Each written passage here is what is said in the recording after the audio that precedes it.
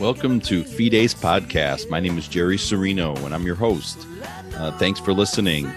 Fides is Latin for faith and truth, and that's what we do on this show is talk about truth and talk about faith. Thanks for being here. The great song that you're hearing in the background was my friend Frank Camp. You could find him on Spotify. Great song. This song is called Heaven Can Wait. But thanks for being here, and let's get right to it.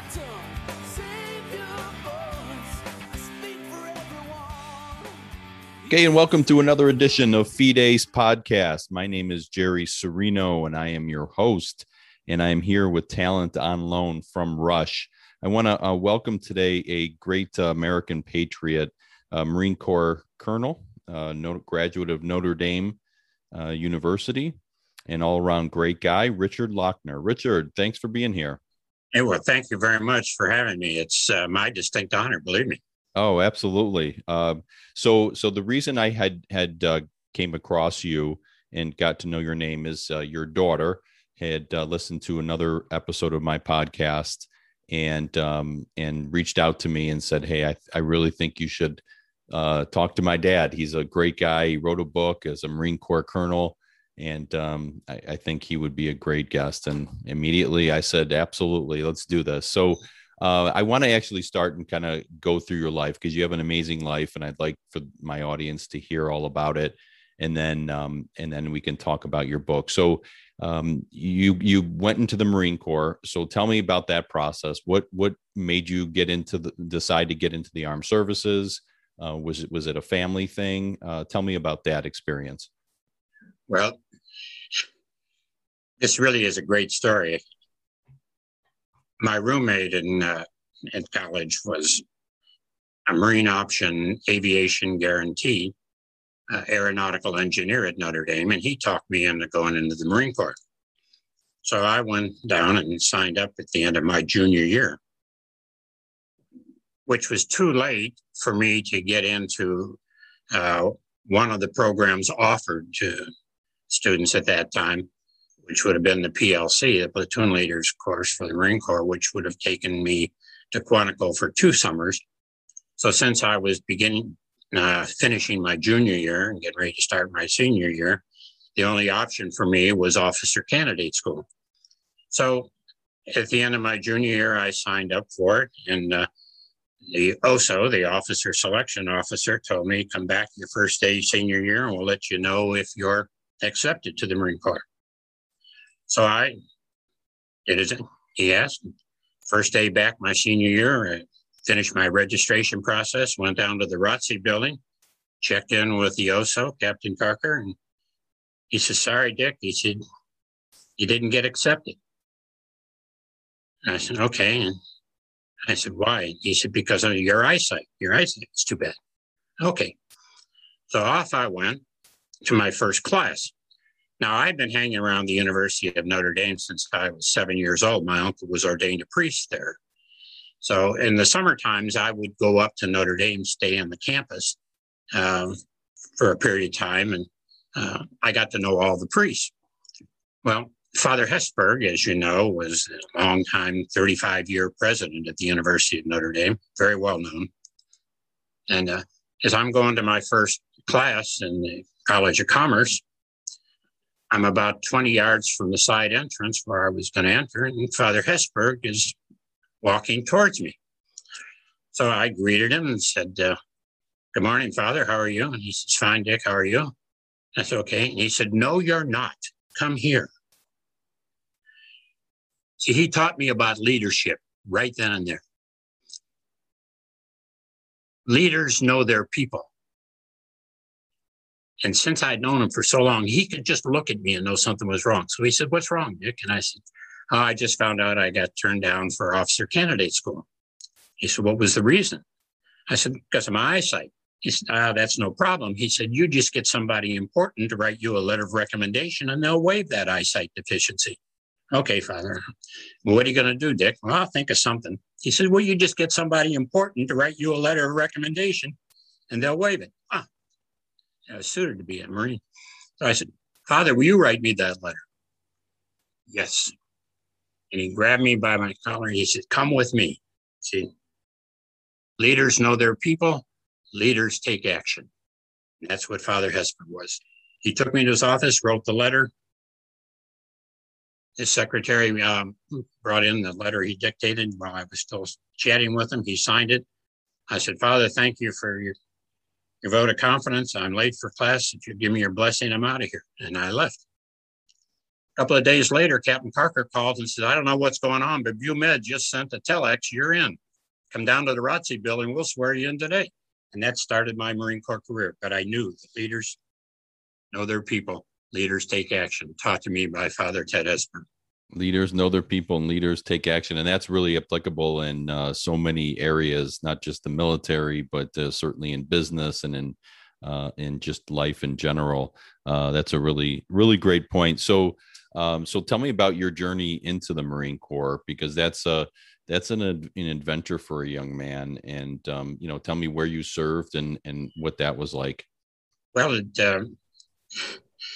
it kind of was a follow-on to the eyesight problem. I went through Officer Candidate School, and I finished quite high in the class and went on to the basic school, did very well there, got my first choice of MOS, Military Occupational Specialty. And my first choice was 6730, which was the back seat of the F-4 Phantom. My roommate was aeronautical engineer, aviation guarantee in the Marine Corps. He was out at El Toro flying F-4 Phantoms. And as for me, I want to be the backseat Rio. So I had that for about a month. Basic school was 6 months. Finally, one morning at notices they were given before the first class, the company commander came in and said, that was the student company commander. He came in and said, you have to go see the company commander. So right away. So I went to see him. There's a major by the name of Zotke. He's sitting there and he's saying, Dick, you can't be 6730. It's your eyesight. BuMed just figured out you had a waiver, so you can't do that. So what do you want to do? I said, well, I'll be in 03 infantry. He said, no, you can't do that either because of your eyesight. He said, so look, he said, you were an accounting major at Notre Dame. You want to go to California and be with a friend of yours out there. He said, how about if we send you to El Toro? We need aviation supply officers. Okay, I'll take it. In that time, it was 3 years, you do your time, the draft was on. My intent was to go back to Cleveland, Ohio, my hometown, and, work in real estate. So off I went to El Toro. But, when I got there, the Marines, the young Marines that I met, so many of them were lost. So many of them hadn't really had a good home life. And I found myself as the old man, and I'm just a recent college graduate, and yet they come to me for fatherly advice. So a series of those kinds of things motivated me to stay in the Marine Corps. My first duty station was with a helicopter squadron, HMM 363. And they actually taught me how to fly the plane. I had 8 hours of flight time. In those days, probably on national TV, we shouldn't say this, but in those days, you could do it. The NATOPS manual, the Navy Training and Operating Procedures manual, does say that you only need, this particular plane was the H-34, helicopter, you only need one qualified pilot and one qualified observer in the other seat. So I qualified as the qualified observer. But while you're there, the pilot teaches you how to operate the cyclic and the collective and, fly the thing.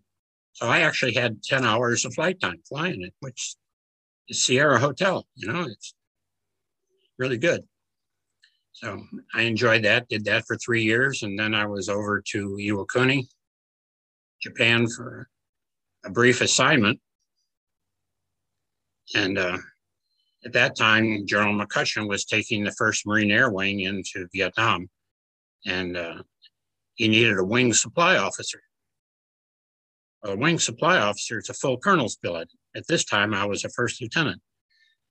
But the colonel was needed back in Japan to do pushing endeavors. He needed somebody in country that could coordinate things. The majors that were at the group level said, no, we don't think you should bring one of us up to the wing level, because all of the groups are in separate areas around Vietnam, and the majors are needed there. So don't steal one and put them on the staff. They said, as a matter of fact, we know somebody from our time at El Toro, young lieutenant, that'd be just as good. So the general called me in, interviewed me. Towards the end of the interview, he said, is your sea bag packed? And I said, it's packed.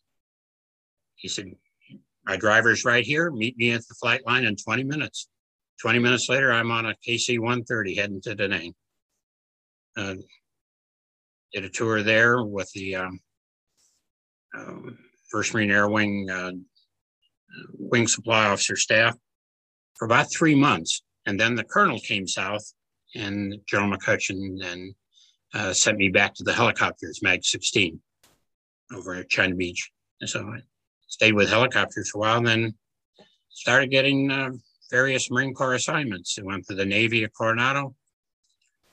From there, I went to the Army at Fort Lee, Virginia, where I taught inventory management, defense advanced inventory management, defense procurement management, defense maintenance operations, defense depot management courses. Took the National Security Management course. As an aside, that came out of the Industrial College of the Armed Forces. So I was building knowledge, really beyond my pay grade. And that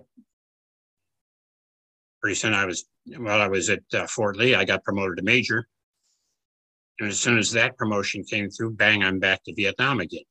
Mm-hmm. So I did another year in Vietnam, came out of there, and with all the defense teachings that I had done, guess where I ended up? Defense Depot, Ogden, Utah.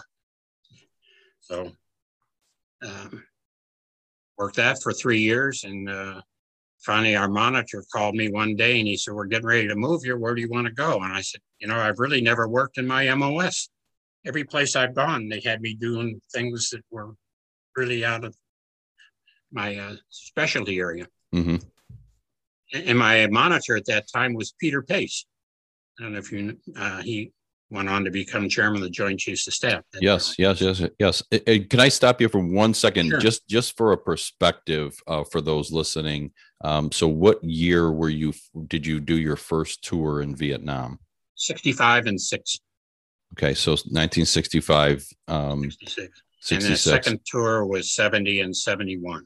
Gotcha. Okay. And then our daughter was,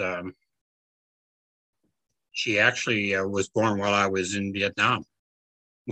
Okay. So I'm going to stop you right there and then rewind a little bit, because I am curious about, so you just said your daughter was born in 71. So tell me about how you met your wife.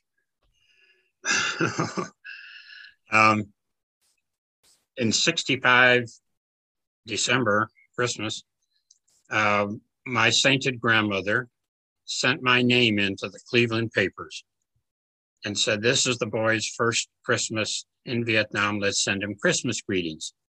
So she sent my name and address in, FBO address.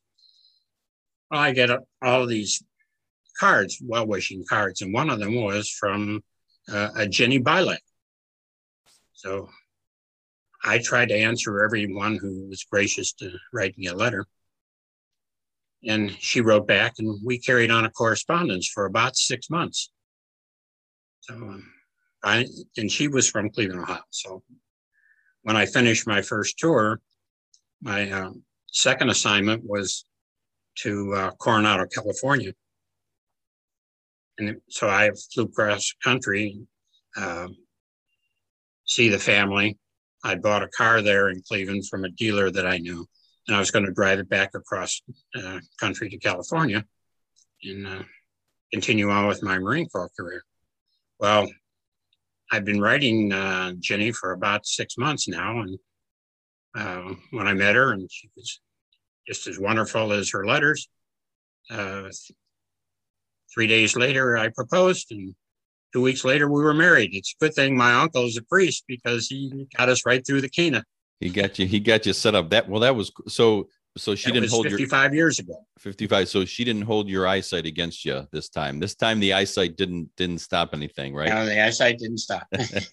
well, wow, that is fast. I was so just so those listening, I live in Cleveland here as well. So that's kind of an interesting connection, a neat connection that we had. And I met my wife and got engaged within about 3 months from when I met her. So you got me beat by quite a bit as far as I know you were corresponding. Well, Marines are decisive. Yes. Well, you did say leaders know their people and leaders take action. So you must have known that she would say yes. Otherwise, that'd be a risky move. But actually, she said yes without reservation. Even better. Well, that's fantastic. Well, that's such a great story. So then what year did your daughter was born, you said in 71. Okay. And so when did you get out of the Marine Corps? I retired in 1988. 1988. Okay. And what did you go on to do from there? Well, there's another story there. During my Marine Corps career, actually during the time I was at Notre Dame, there was a young man that my uncle befriended from Guam by the name of Ben Blas. And Ben went on to go into the Marine Corps. The Guamanians are the only Americans held captive during World War II, don't you know? No. So Ben was considered a foreign student. And my uncle was the foreign student advisor at Notre Dame at the time when he was there, very early 50s.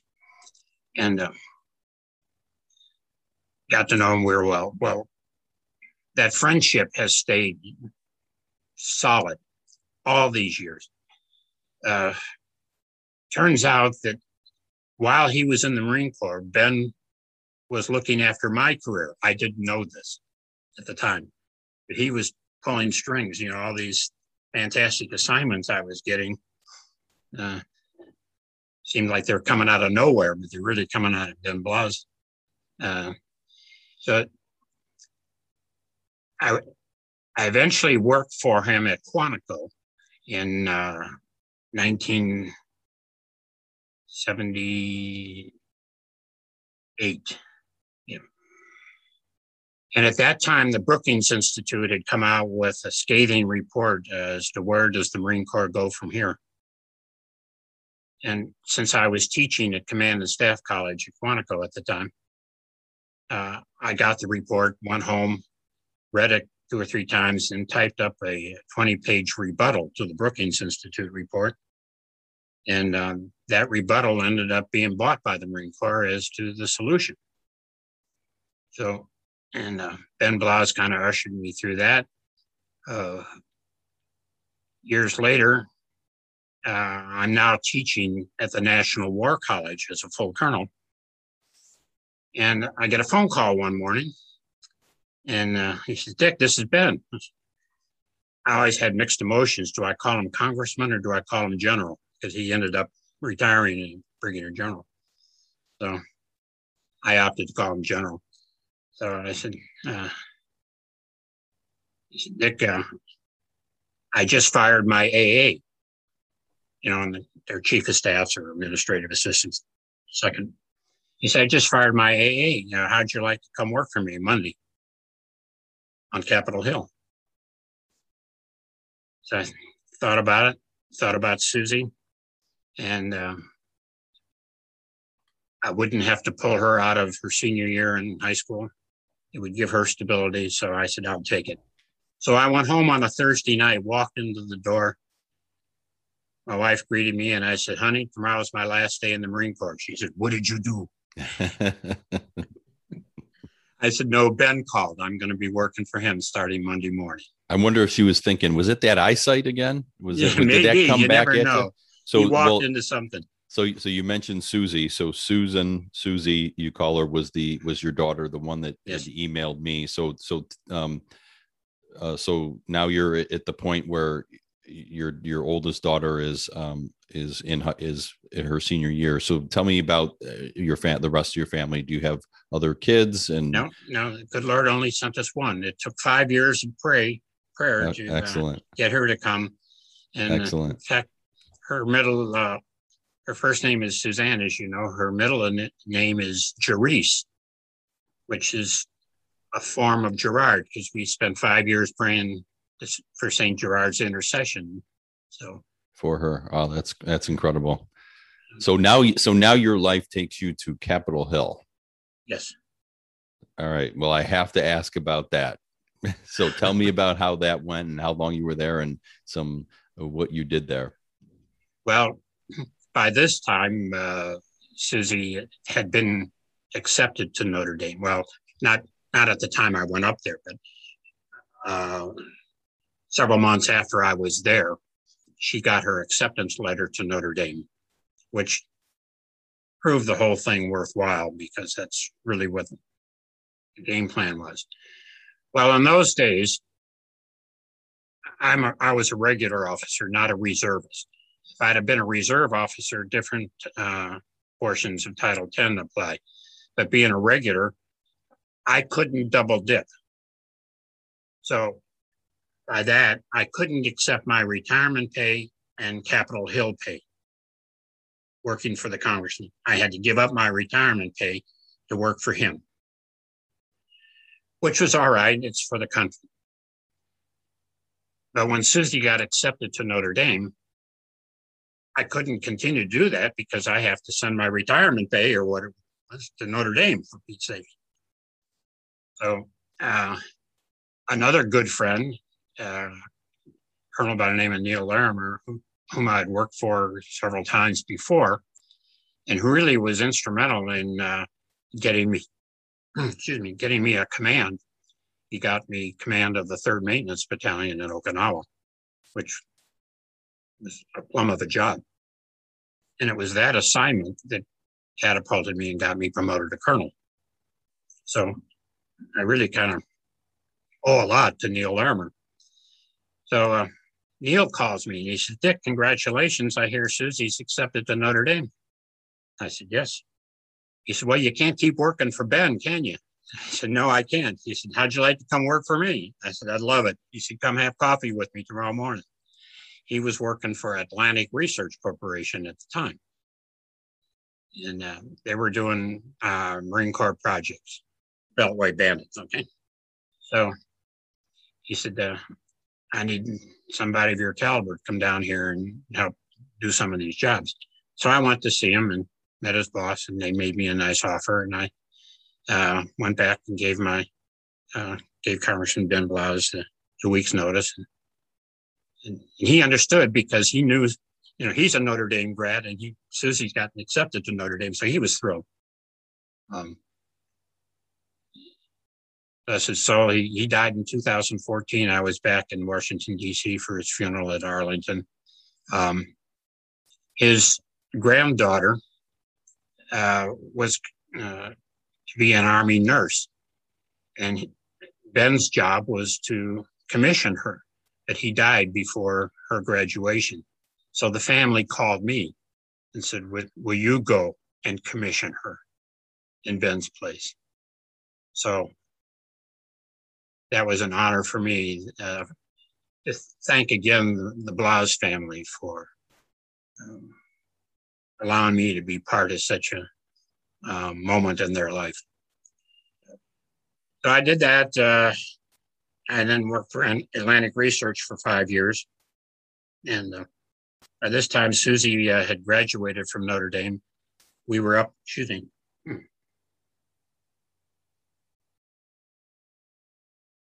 We were up at Notre Dame for a junior parents weekend, and there was a home for sale right at the front gate. So what's a guy to do? His alma mater. I've been going there since I was 7 years old. It's time to retire. My wife had, she was worn out too, because it's up I-95 every day, leaving the house at 4:45 in the morning, getting home who knows when. She worked at Langley, so quite a haul. So it was time for us to say it's enough. So I gave my notice to Atlantic Research, and we moved to the first home at the main gate of the University of Notre Dame, stayed there for 19 years. And until we decided we didn't like the snow anymore and moved here. So where are you at now? In Houston. You're in Houston. Okay. Excellent. And where is your daughter, Susan? She's in Knoxville. She's in Knoxville. Oh, I've been there many times. Beautiful. Wow. That is an amazing story. And I'm sure that we can talk about all the ins and outs of that story for hours on end, and probably sit here in silence as you tell these stories, because they're very captivating. That is incredible that you ended up back right next to Notre Dame or there. So ultimately, I want to talk about your book. So you wrote a book. It's my second book. Your second book. Okay. Yeah. Your second book. So we'll talk about both of them. Okay. The one that I had seen here is called I Am Your Constant. So first question is, what prompted you? Please tell me the name of your first book. Sorry. Right. And then, tell me why what motivated you to write these books. They actually tie together, Jerry. Okay. They really do. The first book was written about 19 years ago now. And that one is titled Give Success. As a leader, as a manager, if you give your people failure, you haven't done your job. You have to give them success. So many people who are in a leadership position, and leadership is the greatest challenge this nation faces right now. Competent leadership at all levels, whether it's leadership of a Home Depot or leadership of a restaurant or leadership of a Ford factory, doesn't matter. Leadership is the sole thing the nation really needs to get a grasp on. So I wrote this book called Give Success, and it's not in print anymore. But it can be gotten. And that was kind of a catharsis of what managers should do, the taking responsibility for your life, taking responsibility for other people's lives, taking responsibility for your corporate business functions and responsibilities. So much so that every time I use the word responsibility, my choice, I capitalize every letter. Just emphasize to people, responsibility. Take it seriously. So I write a how-to book for leaders and managers, and that kind of, with reflections of something that happened early on in high school at St. Edward High School there in Cleveland, something that I had really been mulling over all my life, meditating on. And I said, I've written a book about how people can take responsibility in a material way. That's not important. If you were to list all of your assets in this world, everything that means something to you, your house, your car, your clothes, your vacation, if they were all taken from you, would it matter? No. You can do without all those things. As a matter of fact, when you drive by a graveyard and you look at all those people there that are planted there, they didn't take their house and their car and their clothes and their vacations with them. The only thing they took with them is the answer to the one question that God is going to ask you when you die. Did you learn how to love? So I thought, all right, let's get out of the material realm and let's get to the spiritual realm, because that's really where it's important. That's where That's where there's a potential for tragedy. You know, you hear on the nightly news, Jerry, you hear it all the time. The tragedy, 5 people killed in this auto accident. 200 people died in a plane crash. Another tragedy over here, another tragedy. That's not a tragedy. People die all the time. 330 million people in this country, 78.6 years life expectancy. That means 4.1 million people die every year in this country. That's 11,000 people a day, normally, out of the 330 million people. So when you hear, okay, 500,000 people died of COVID, that sounds high. But 4,100,000 were going to die this year anyway. How many of those 500,000 really were because of other issues? Particularly when you hang on to the fact that a COVID death reported by a hospital gets them more money than a regular death. So, the numbers get highly inflated. So anyway, tragedy to me is not death. Tragedy to me is dying and going to hell. Going to hell is the tragedy. It all started back in St. Edward High School, the last day of our senior year, just before we were about to clean out our lockers and leave. We had a homeroom, and Brother Bennett got us all together. There was a large group of us, about 17 of us, that were going on to Notre Dame. He got us all together, and he said to us, he said, what is the twofold creed that every Judeo-Christian belief has in common? And of course, it went around round robin, people guessed certain things. And the idea was, doesn't matter if you're a Baptist, if you're a Presbyterian, you're Jewish, Orthodox, you're Roman Catholic, doesn't matter. Everybody agrees to these two things in common. So what are they? He said, I want you to think about that. He didn't tell us the answer. So when we get on to Notre Dame, we had to find the answer. Well, I found the answer. And it caused me a lifetime, and I still meditate on it. God is the creator. Creation is a perfect act of love on his part. So you meditate on perfect act of love. You meditate on he's the creator. What are our responsibilities to our creator? What are our responsibilities to our parent?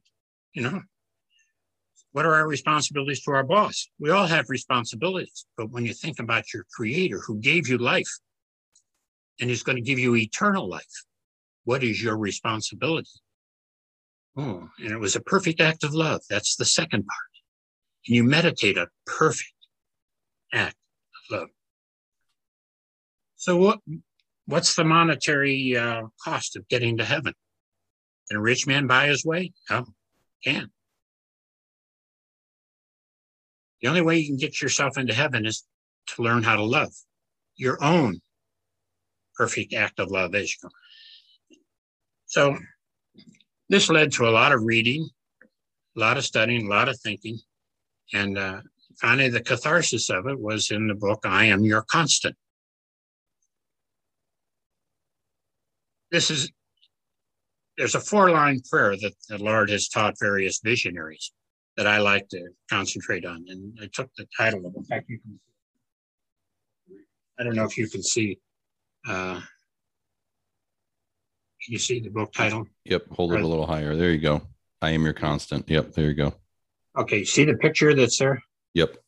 It's the standard picture of creation. It's in the Sistine Chapel.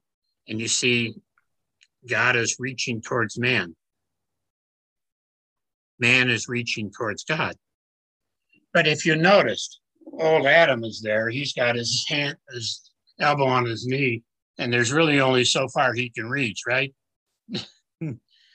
But in the picture that Michelangelo brings, God is actively reaching toward man. He's way out there.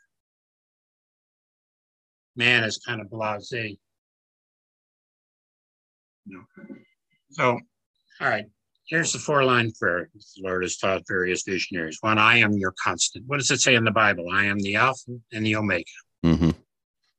2nd line is, my love for you is unchanging. It's like saying, I've seen it all, Dickie Lochner. There's nothing you can do that will make me love you less. Nothing. I've seen it all. Okay, I am your constant. My love for you is unchanging.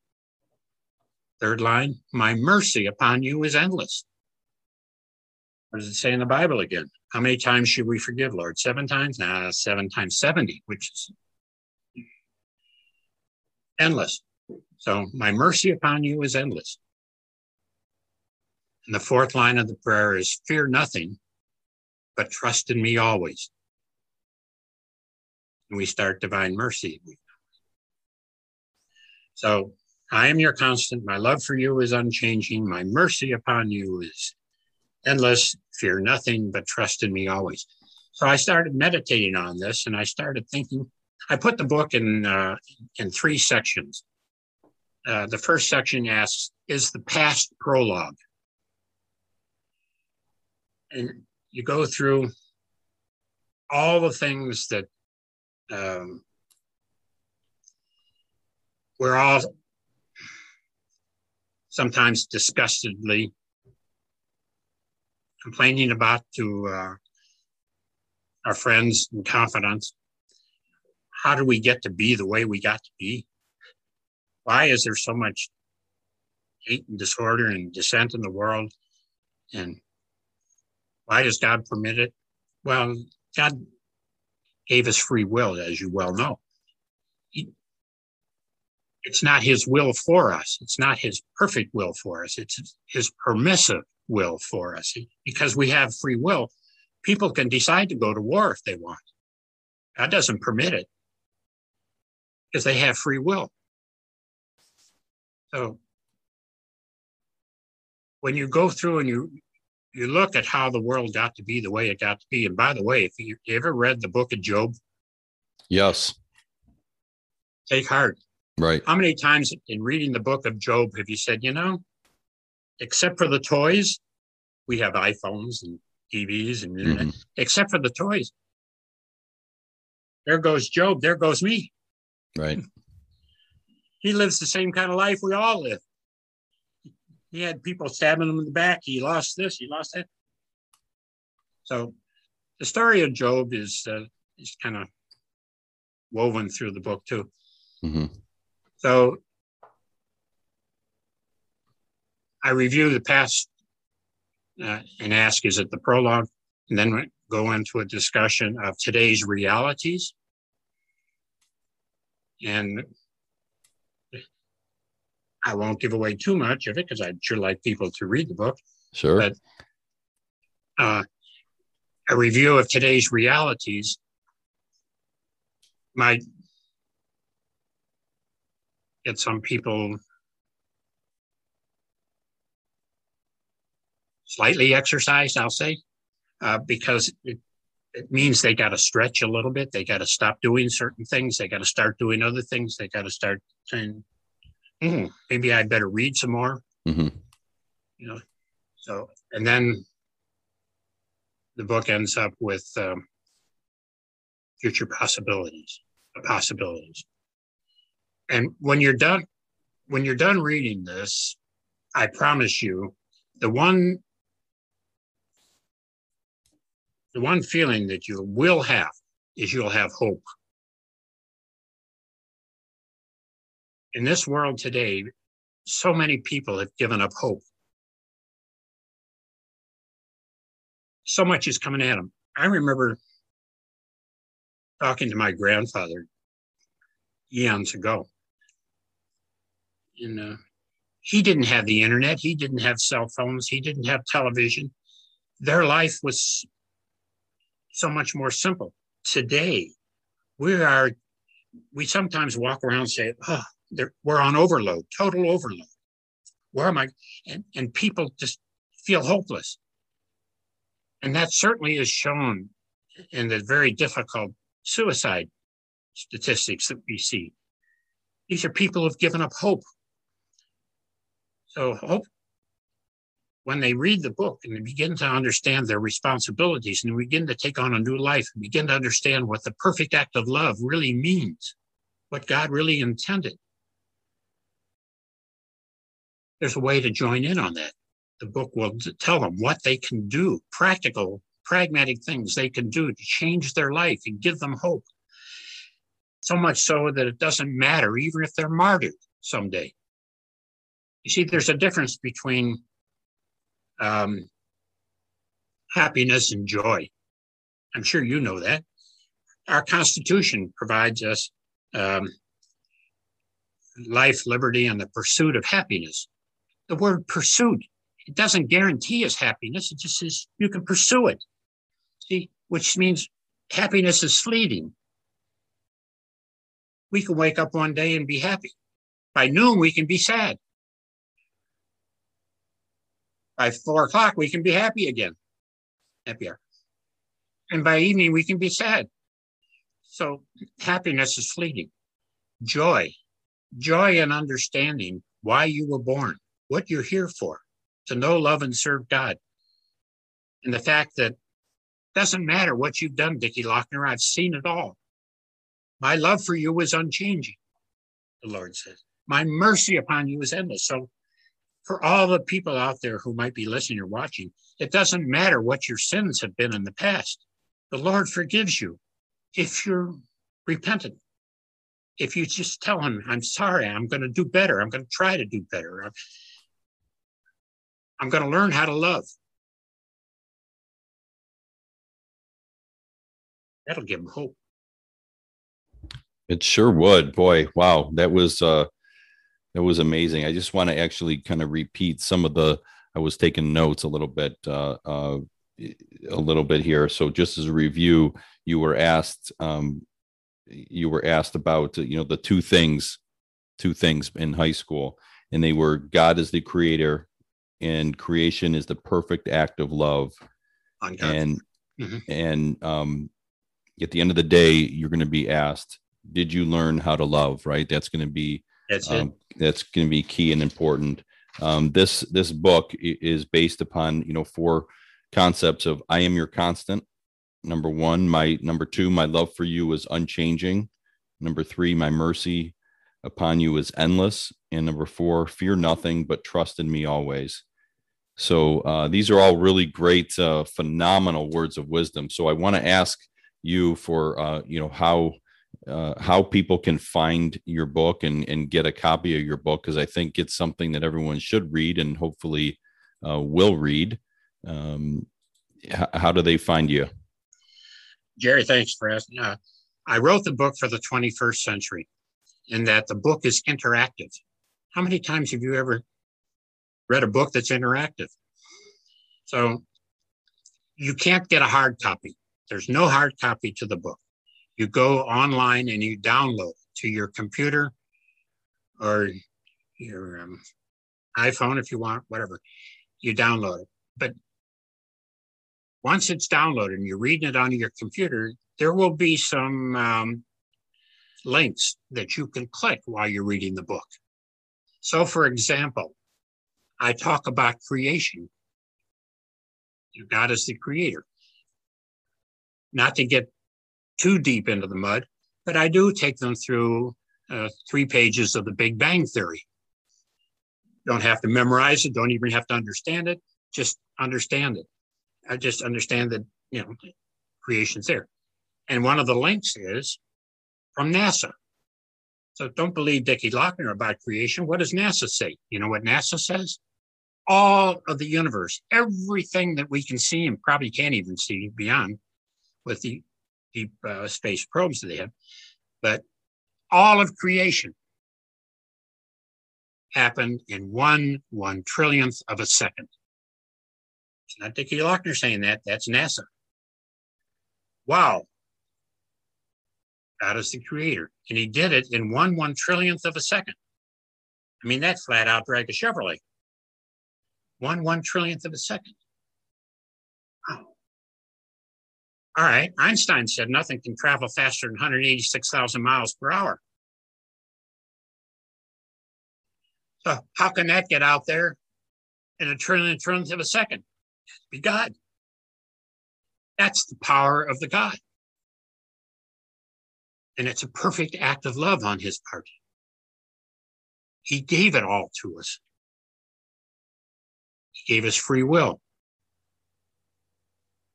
So what do we do with it? What's our responsibilities? Not only to God, but to creation, to our families, our friends, our employers. So learn how to love. So if anyone is interested, if you will go to GabrielsLibrary.com, you can find the book there, the ebook there, and you could download it and get it there. You have a great picture of you here on this site, as well as you'll see the title on the left. I am your constant, with the Michelangelo image of God and reaching out to Adam from the Sistine Chapel. So it's GabrielsLibrary.com. That's GabrielsLibrary.com. Check it out there, and you can find the ebook there. And if you want to learn a little bit more about Colonel Richard Lochner, you can. So this has been extremely, extremely enjoyable to talk to you, and I want to thank you so much for coming on my my humble little podcast here, and I'm grateful for your daughter Susan for suggesting that you come on. This has been really great and inspirational. Well, thank you for having me, and I hope there are people out there who will grab the brass ring as this merry-go-round of life goes by, and will latch onto it, and will latch onto the love of the Lord. Doesn't matter what they've done in their life. Doesn't matter. He forgives us. Just come to him. Absolutely. Absolutely. So this is a man of action, a man who knows his people, a man of action who proposed to his wife after 2 days. What was it? 3 days? I met her on Thursday, and it was Saturday night. Okay. So on the second day, he proposed. There it is. So this is a man of action for sure. So Colonel Lochner, lasted 55 years too. So. That's even better. That's even more impressive. So Colonel Richard Lochner, again, please go to GabrielsLibrary.com, and you can download his ebook and check it out and read all about it. It's very interesting. Thank you, Colonel, for being here. This has been very enjoyable. I want to thank your daughter, Susan, for suggesting that you come on. This is I'm very glad you accepted, and she contacted me. And I want to thank all of you listeners for listening today for this episode. Absolutely, for listening to this episode of Fides Podcast, and we will see you next time.